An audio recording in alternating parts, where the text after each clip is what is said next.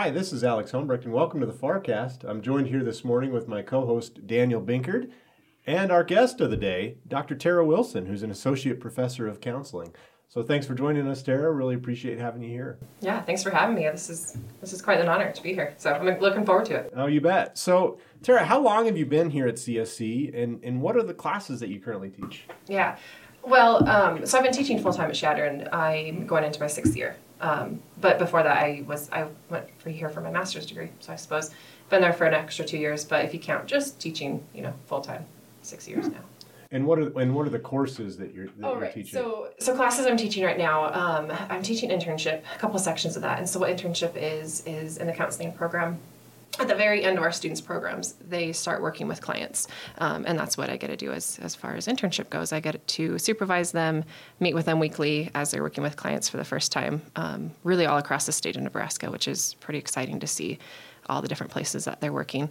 And I'm also teaching family counseling as well, so that's one of my favorite classes to teach, and I tell the students that. They definitely know I like that class. And why is that?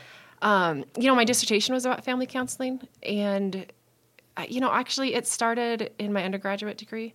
I had a family communication class, and it was just fascinating the way that families talk, the way that some families mesh, some families don't. Just the way families interact, I suppose, looking across them. So it's really neat to see that in family counseling. So, and part of family counseling is it's looking at yourself and your own family and being able to apply the concepts that you're learning about in the class to your own family. And so I get to learn a lot about my students.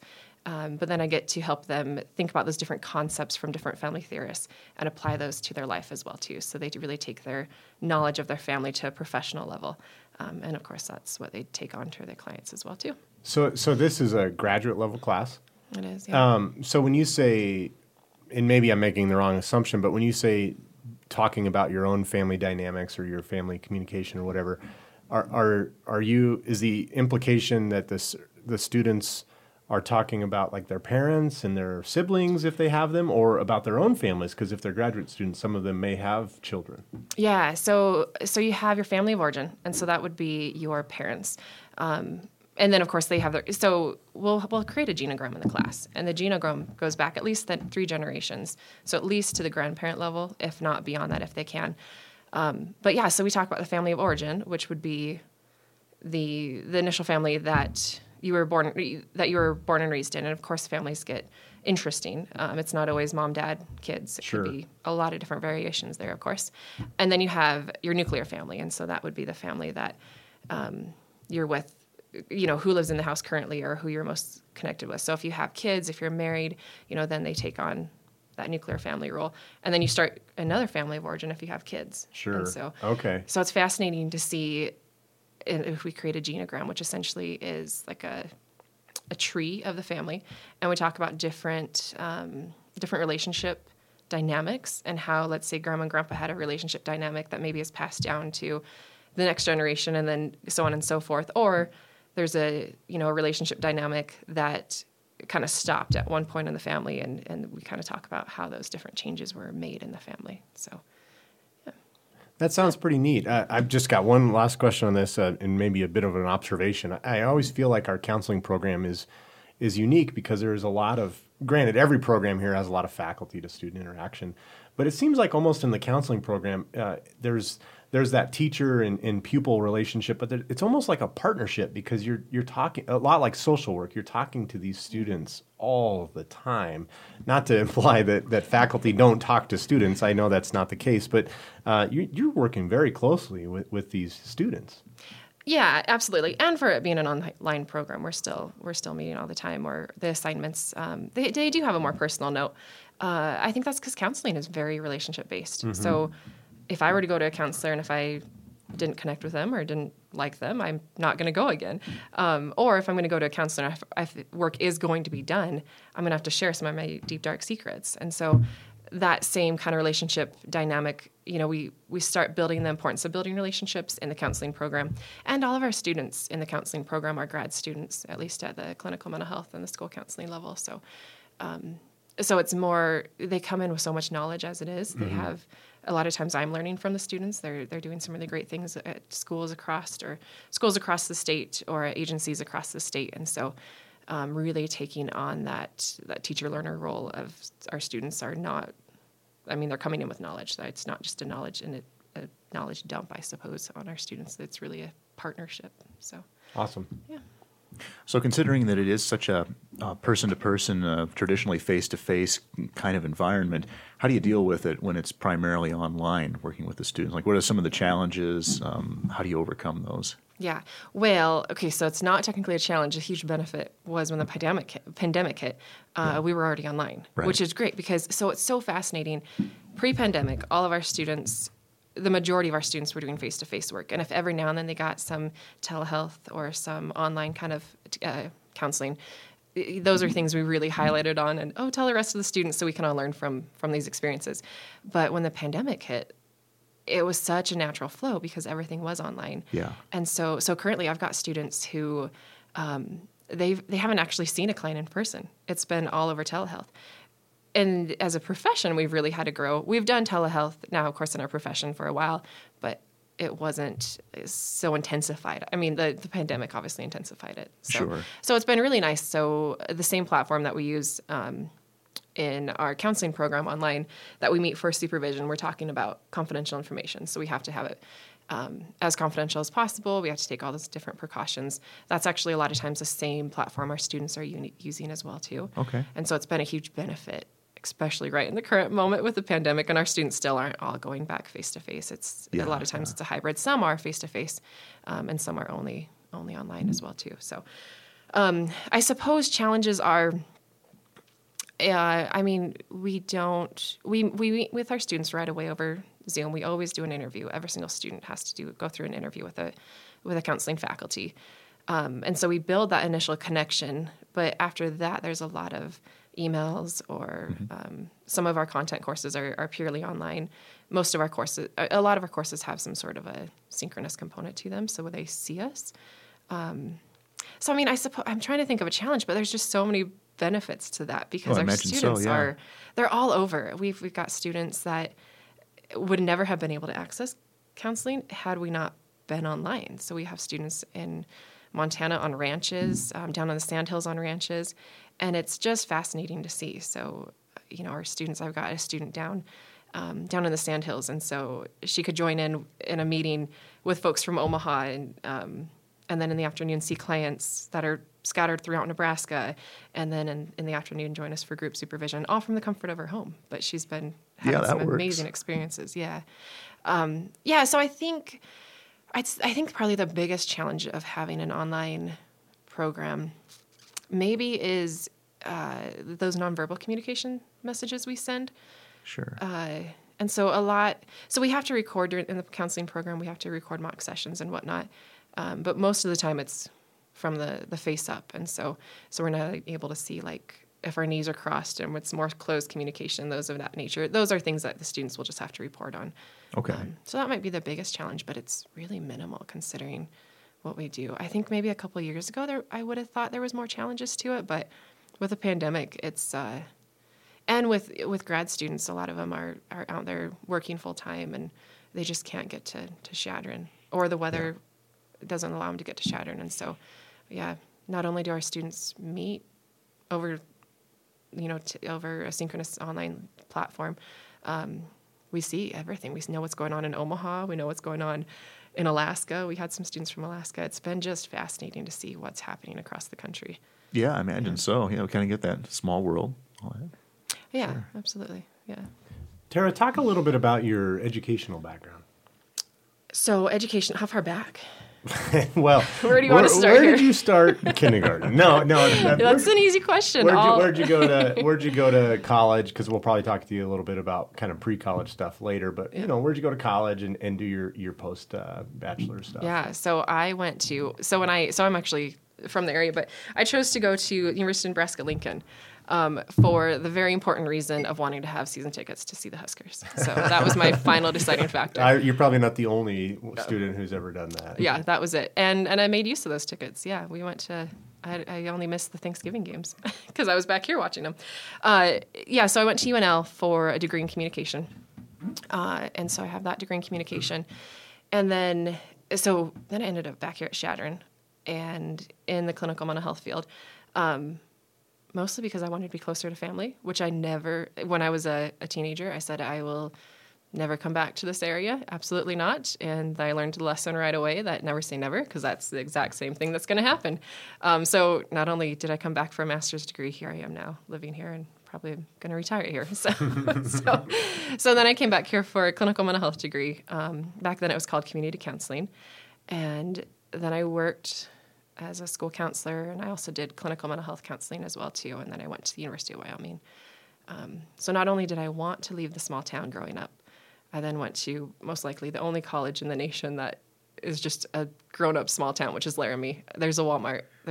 Denver's a little bit closer, but it's the most rural, isolated state. So for me, wanting to live big city, downtown Chicago, Denver, New York, I chose Laramie for my PhD. I have some friends who went to college there, and they always call it Laradice. Not Laramie, it's Laradice. Yeah. Well, it's got to be, because in the wintertime, a perfect place to do a PhD because you can't leave. So, I mean, you're going to have a blizzard and you literally can't leave. So, if you're going to write a dissertation, you might as well be stuck in the place you're. So your doctorate program was not online; it was face to face. Yeah. Okay. Yep, it was face to face. Very good. Yeah, which is. All right. Well, tell us a little bit about before then. Let's see. Yeah, so you grew up in the Chadron area. Did you always know that you wanted to work in counseling? Where did that come from? Yeah, well, no, absolutely not. I did not know I wanted to work in counseling. At least I don't think so. So, of course, I knew these questions were coming, so I had to think about it, because I've had this question before, and before I've answered it, I just wrote it off. I thought, no, it just happenstance, because I always thought the reason I wanted to go into counseling, well, I not really wanted to go, but I came back to Chadron for my master's degree because when I was at Lincoln, during my last couple of years at Lincoln, my niece got cancer. It was great that I was in Lincoln because it was up in Minneapolis, so I was able to make that trip quite a bit. And so that's where that whole thought of, I really don't want to be away from family. I want to be around my family as much as possible. She's doing phenomenal now. How old is she? 12, 13, 14? I don't know. She's a freshman in high school. Yeah, freshman already. So she's been in remission for quite a bit. Yeah. No, it's actually kind of fun. We just put up a play set because back when she was a year and a half old, and so she had a Make-A-Wish play set, which she no longer plays with, and so now my kids do. So it's kind of coming full circle. So anyway, that's why I chose Chadron, is because it was the closest to family. And it was either I applied to have a GA-ship here so I could have my master's degree paid for. And that summer, I came back home, worked at the pool as a lifeguard. And that summer I decided, not only do I need to get into the counseling program, the clinical mental health degree program here at Chadron, I also need that GA to pay for my school. And if I don't do that, my plan was to go up to Rapid and work for Habitat for Humanity. And so I always thought the reason I'm in this degree is because I looked through the catalog, and this was the area that this was the degree that sounded the most fascinating to have a master's degree. And I didn't really know what I wanted to do. But actually, as I was thinking about it, I remembered when I was in high school, and I don't know what was going on. I mean, I was the last child, and so definitely rebellion. Small town. I wanted out of there. I wanted nothing to do with it. And so I went to my mom and I was like, Mom, something's not right. Like, I'm just down in the dumps. Something's not right. And she said, I'll make an appointment. And so I was 16 or 17. She made an appointment for me to talk to a medical doctor. And I remember I told him, I was like, it was weird talking about my own mental health with a medical doctor. And I said, well, I'm just kind of down in the dumps. Things don't feel right. And I remember the assessment. She gave me an assessment to see where I fell on the depression rating scale. And it was for adults. And I remember walking away from that thinking, that was so weird, because they asked me about work. Like, how's work? Do you find enjoyment in work? I'm like, I'm 17 years old. Yes, I find enjoyment in work. That's the only way I can get paid. Like, work is great right now. Talk to me about school. Like, school's terrible. Mm-hmm. Not too terrible. It was fine. But anyway, so I remember her bringing the results back to me on this assessment that I just thought, that really has nothing to do with how I feel right now, because the questions just weren't relevant in my currently. So what she said, well, here's a card for a counselor in town, and I don't think you're kind of on the border, but I really don't feel comfortable giving you any kind of medication yet, because I don't think you're at that state where that's needed. Go to a counselor if you need it. Come back. I never called. I was like, no, I'm not going to go to the counselor and tell him what's going on. That would be weird. So I think what I learned, and I think that experience right there something had a huge shift because I was just looking through, a few months ago, I was looking through my yearbook. And in the yearbook, it said, what do you want to be when you grow up? And I said I wanted to be a psychologist that owned my private practice. I don't remember where I said I wanted to be working, though. I don't think I said here. And so somehow that shift happened from me going to the medical doctor, filling out an assessment, not going to a counselor, then suddenly wanted to become a psychologist. And so kind of similar path. Now I'm a counselor. I obviously don't own my private practice. I work here at the college. But I think what I realized is that, maybe I guess a part of me wants to reach out to those kids that need to go and talk to somebody. But, the first step for me going to a doctor, I think, was the hardest step. So to do that all over again and talk to another behavioral health professional. Right. Yeah. So it's kind of fascinating. So because my internship was integrated behavioral health care, which means that I was interning as a counselor, getting that initial training in a medical setting. And what happened is we would get referrals from doctors, but instead of the patient having to call us, we actually are able, like the counselors called the patient to schedule that appointment. And so you don't have to make that call twice. You don't have to call your doctor and then call the person. So had that happened, I might have actually followed through and went to a counselor way back then. But it's always funny, those little things that happen or don't happen. Yeah. So it's kind of fascinating too, because even before that, I thought, no, I'm just kind of here as a counselor. But I think that experience had a lot more of an impact on me. At the time, I didn't think anything of it, but yeah, you never know, I guess. Yeah, so there I am. Right.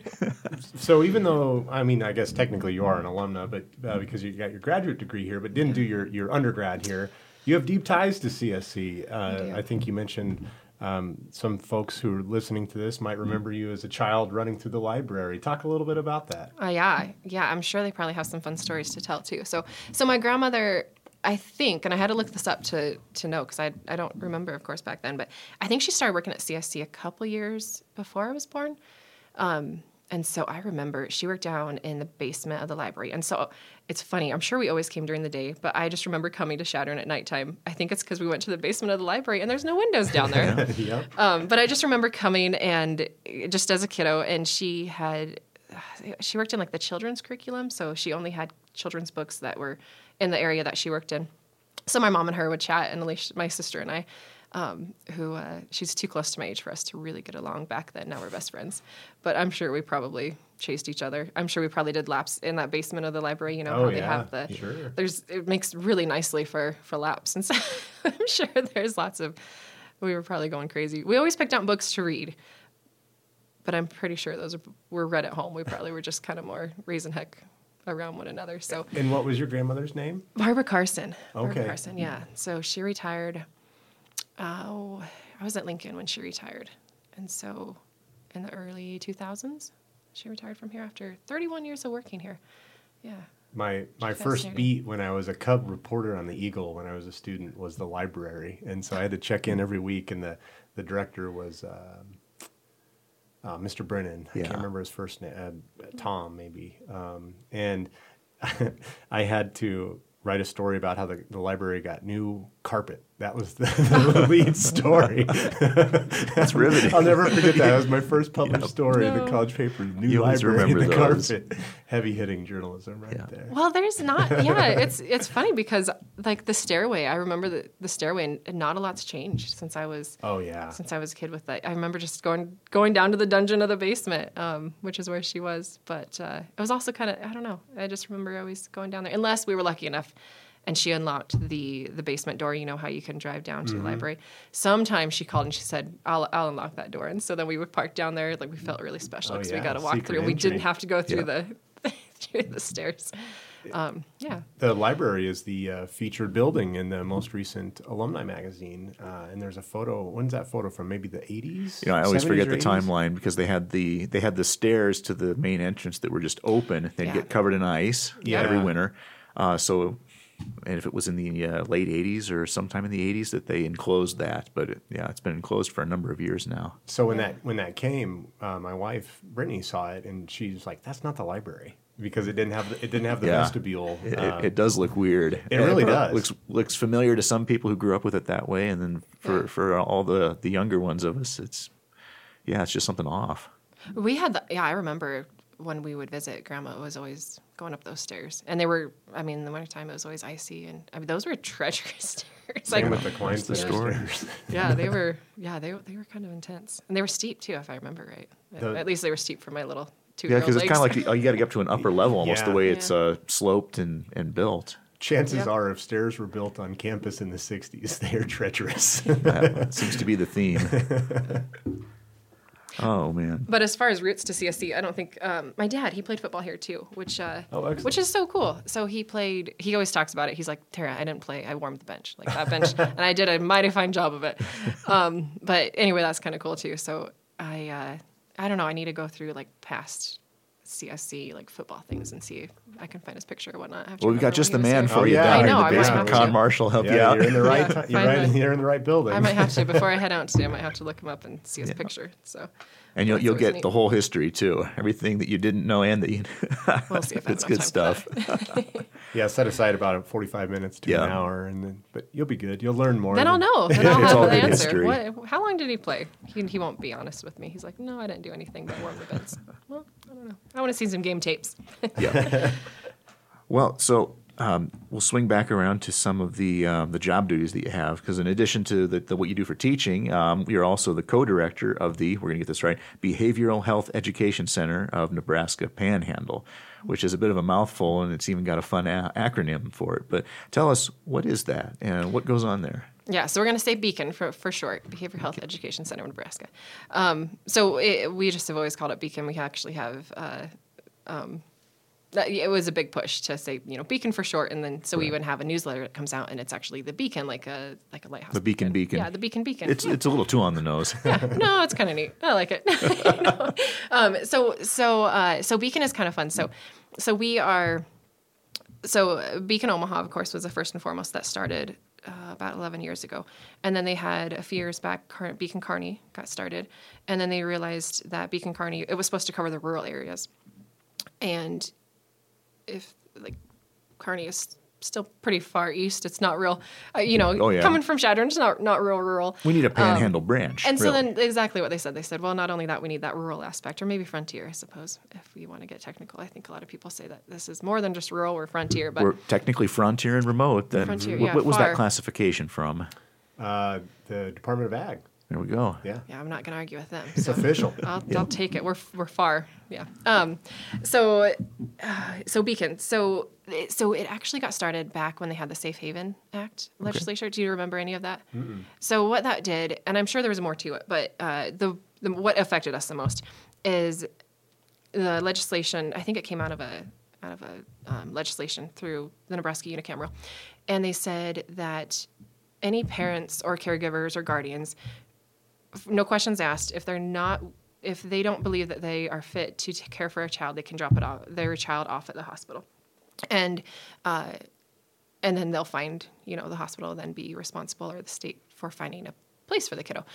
So in theory, I think if you think about it, you have parents, if they're to the point where they want to drop their kiddo off at a hospital, it's pretty tough. Like, parenting is hard. I've got a 2 and a 4-year-old. It's real hard more, some days than others. But if it's to the point where you're thinking, I need to drop them off at a hospital, I mean, there might be some safety concerns. So the idea behind it made a lot of sense. I think the legislation wanted to address a critical need that we had in our state. Clearly, there was a need to have that. And I think the idea was it would just be younger kids. And so maybe, after a few years after birth, a few days after birth, a few weeks after birth, you might be thinking, no, I just can't handle this. I need to find a safer home. But what they found is they actually had more and more older kids being dropped off. So then you have like 16, 17-year-olds. I mean, you're not an adult until 19 in Nebraska. And so if you think about it, like if a baby's dropped off, then you start working with the system to get them placed and find a safe home for them. But if you drop off a 16, 17-year-old, I mean, that 16, 17-year-old is probably going through some pretty incredibly tough things. And so then not only that, then you're trying to find a placement for that kiddo. And it's just kind of a tough situation all the way around. So what we had is we actually had the founders of Beacon that they said, well, that's what behavioral health is.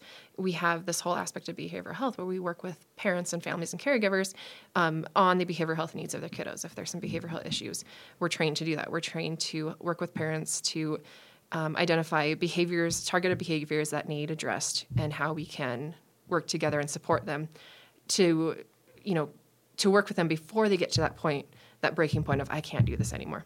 Yeah. And so they said, so let's establish a behavioral health education center in Nebraska. And our mission will be to recruit and retain behavioral health professionals. And these will be the professionals that, of course, address all areas of mental health, but especially, we're mindful of those in the early days, that behavioral health, the behavioral aspect of kiddos, working to modify behaviors, working with like timeout strategies, working with kiddos that are defiant and not listening and not behaving. So that's where it came from as far as Beacon goes. So it's been kind of fascinating to see what it's evolved from then. So since then it's evolved. Now we're partnering. We have all of the behavioral health professional education programs on board with Beacon, and they meet together through what's called NEBHEAD, the Nebraska Behavioral There's so many acronyms. Yeah, Nebraska Behavioral Health Educational Partnership. And so we meet with, so I'm part of that as well too, in addition to Beacon Panhandle. And so we meet with people in Kearney and Doane and Creighton. And so anywhere from that psychiatry program that trains medical doctors to prescribe medication, to physician assistants, to psychiatric nurse practitioners. Then we have, of course, shattering counselors, substance use counselors. There's a lot of different behavioral health people in our state that are all working together, which is really great that we're we're taking this and moving forward. Yeah. So Beacon Panhandle was brought on is because we recognize, the Beacon folks also recognize that the needs of the Panhandle are just so much different than what we have, of course, like say in Omaha and whatnot. And so we are very mindful of being remote, being rural, and seeing what our needs are specifically out here. So there's a lot of neat things that we get to do. In the fall, we usually have a webinar series. We just started it last year. We're going to continue it this year. And it's focused just on rural behavioral health. So we're bringing in experts from our area because they know how to provide behavioral health services in a rural area best because they're working in a rural area. And we allow them, we give them different topics to talk on and talk about how, like last year, it was all about how you could start a behavioral health practice in a rural area. Because that's different. Like in Omaha, Lincoln, our students could just go to an agency. They have a job. It's a real smooth transition. But if you're in like Arthur, Nebraska, I mean, you're in a town of, I don't know, maybe a couple hundred. I don't even think it's a couple hundred. Yeah, what do you do? There's not like an agency you can just start working for. So you really have to not only have the behavioral health training, like how to be a counselor, you also need to know the business sense of starting up a practice and whatnot. So we have that. We brought conferences out to the Panhandle. That was really exciting before the pandemic hit because we had one here at Chadron State. We had one at WNCC. Now we'll have one at Hope next year if we can meet in a face-to-face setting in Alliance. And that's just so great because instead of always having to travel to the eastern side of the state to, for like the important meetings or the big conferences, things of that nature, we bring folks here. And so instead of having the whole conference travel, we're able to actually just have our few speakers travel out here and actually meet with our folks out here. So, and then it's very specific. So instead of going to a conference and saying, here's this best practice, how to work with, I don't know, whatever we do as counselors, here to work with like this specific situation. What we often have to do is say, okay, that's really great and it works really well, like in a larger city where we have access to resources, but here in the Panhandle, we have a lot more distance between resources. We don't have as many resources. So we're actually able to prep the presenters to say, okay, we're working out here in rural Nebraska. Be mindful of that. How can we actually make this work out here in rural Nebraska without the resources that maybe, say, the larger cities have? So it's been really great and very specific to this part of the country. So, oh, yeah, absolutely. Yeah. Well, it kind of part of our next question, asking about your interest in rural mental health and how that began, but rural folks, are they receptive generally to getting help if they need it? I think Might so. Be a loaded question. No, I think so, and it's been kind of interesting. Are they receptive? Absolutely, I think so.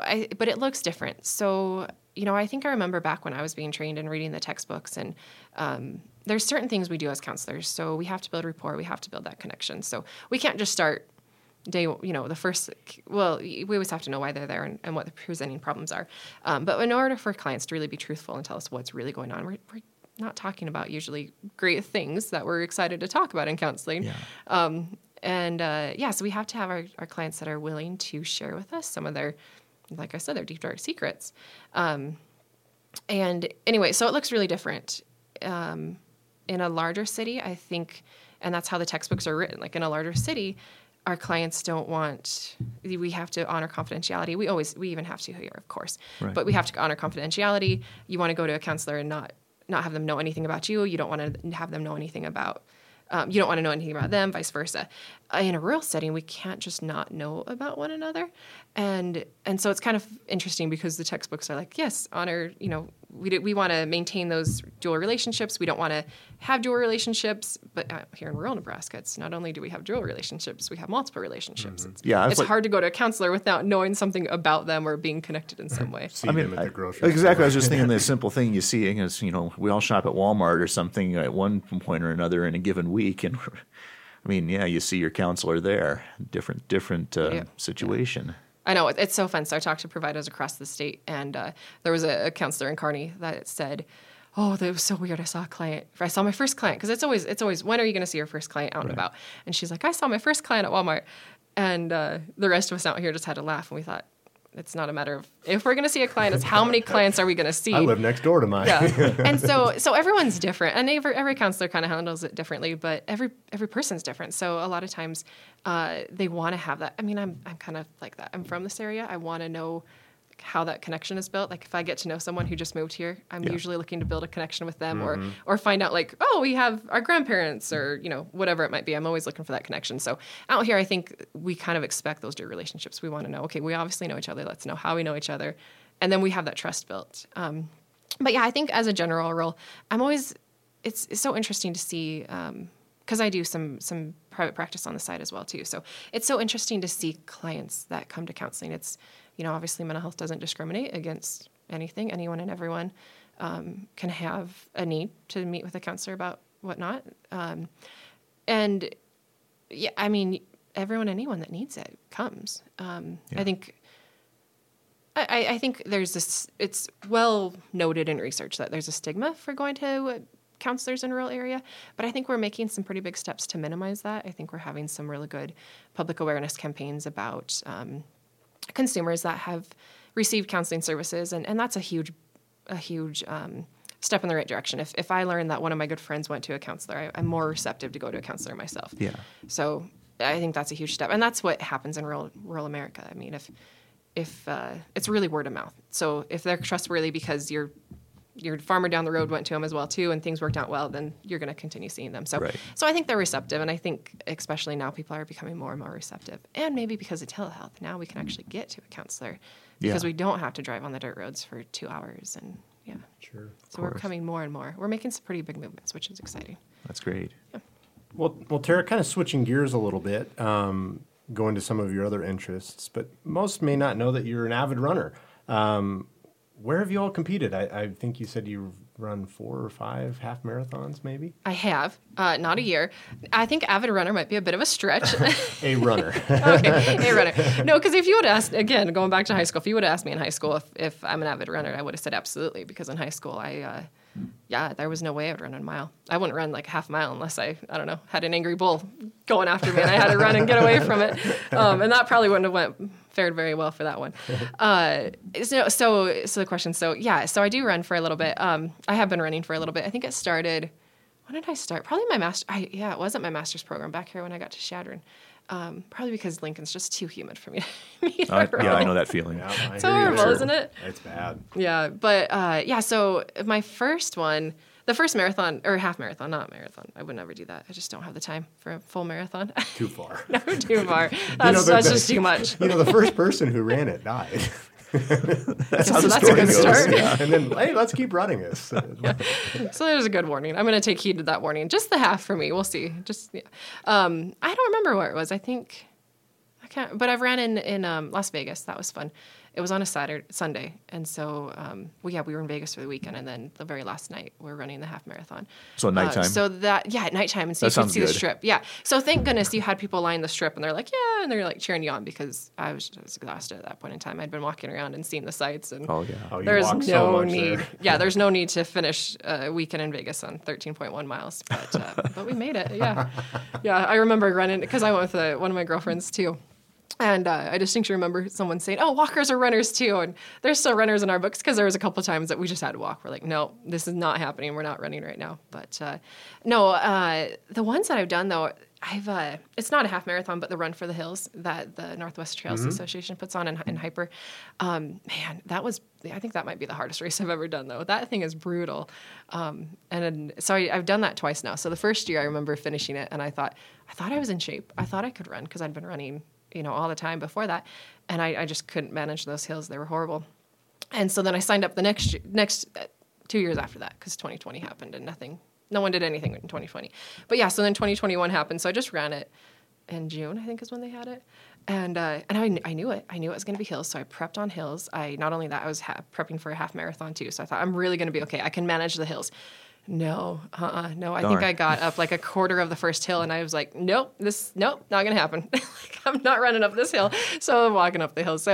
But it was kind of fun because after I finished and I finished and I thought, man, I thought I would do better, but it was just too hot and too hilly. I remember there was a couple folks behind me and it was just kind of fun seeing because it was the first time they had ran that race. So I knew what to do. Like I knew how to prepare for it. I knew like the very end you have kind of halfway through, you have these like monster hills.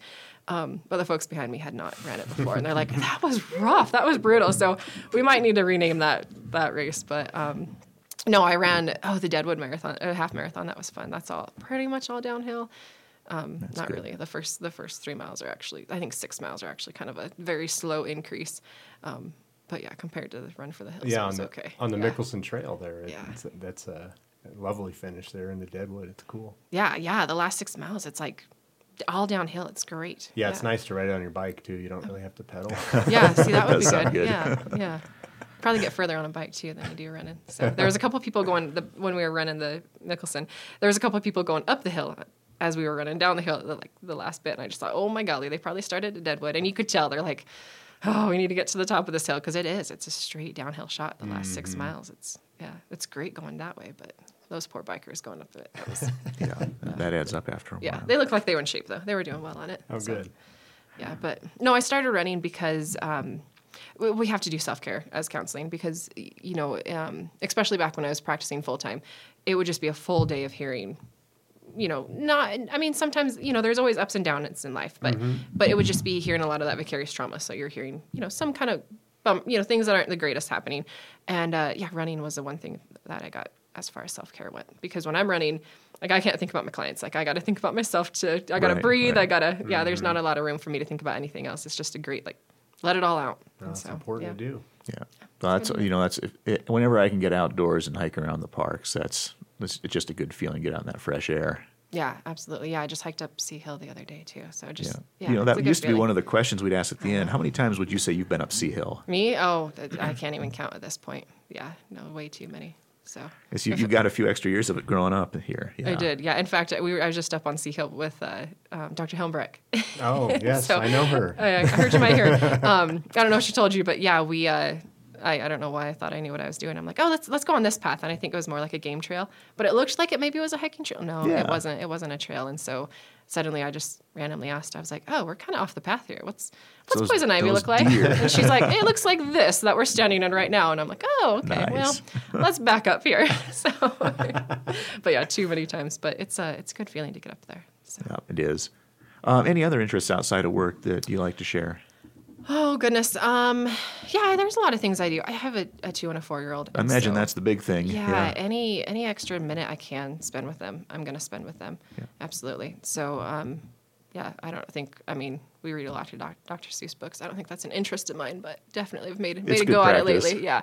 No, I like to play pool. I like to, cribbage, pitch, things of that nature. Sure. So, those are kind of the big interests when I have time away from the kids, which, doesn't happen very often. Come by the office sometime. We'll play a game of cribbage. I have a board over there. So. Oh, what about pitch? Do you guys play pitch? I never learned it, and every time I tried to learn the rules, I just got so frustrated. I don't know why, but I've never learned. I know. I think you. Yeah, I know how to play.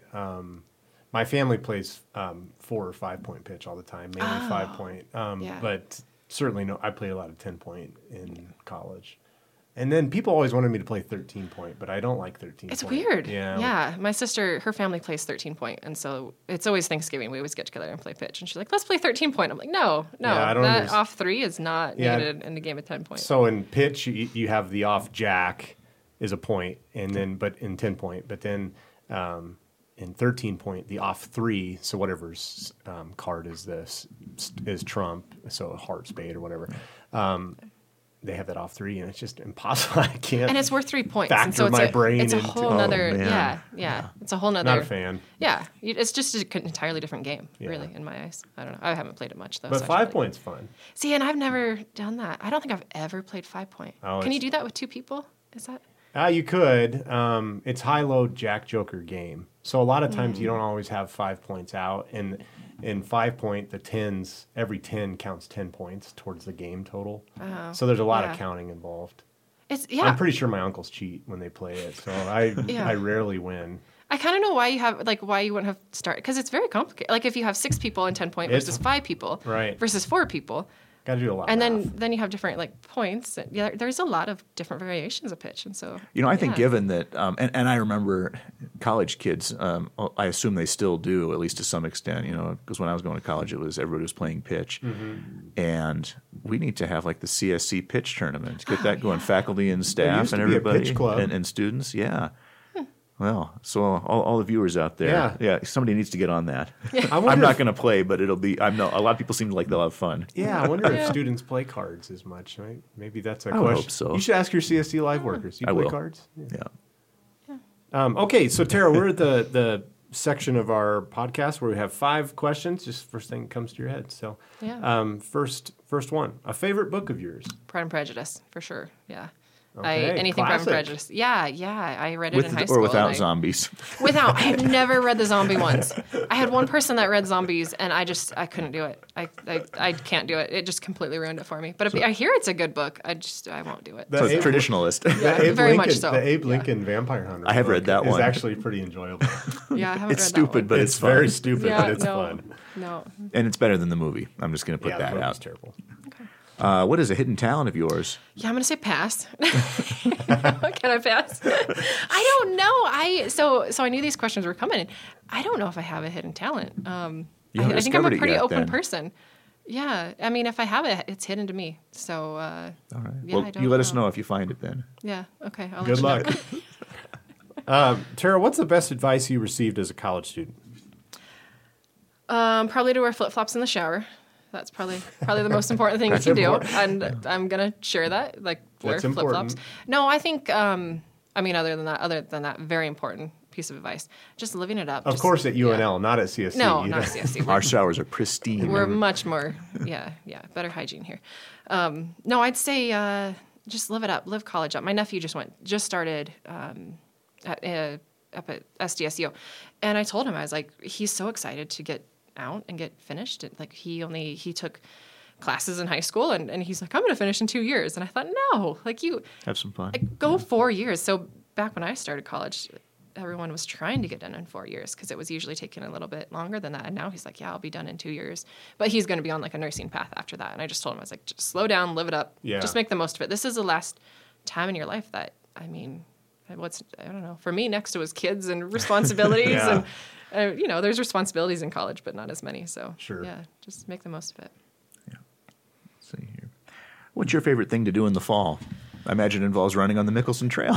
Yeah. No, that was in the spring. I only like to run in the spring and fall. I Okay. don't like it in the wintertime. Too icy, and in the summertime it's too hot. But no, football kind of takes over my fall There you completely. Yeah, every Saturday we're busy. So, yeah, that's the fall. Great. Okay, Tara, last one. What's the word that comes to your head when you think of Shattered State? Home. Yeah, which is funny that I say that because this was the one place I thought I'd never end up. And I realized karma, yeah, life has a way of working. If you say never, never, you're going to be there. But it's absolutely home with so many people, not just, I mean, I've got so many people in my family that have a degree from here, and just being from the area, this is it. And we're lucky. This is a really cool campus. I've worked at, I've been a student and I've worked at different campuses, and we really have a gem out here. Oh, yeah. Really, like, not only is it not humid, but we've got the state parks, we have Sea Hill. I just can't think of another campus in Nebraska that has anything like what we have here. So Yeah. we're very lucky to be here, I think. Yeah, I agree.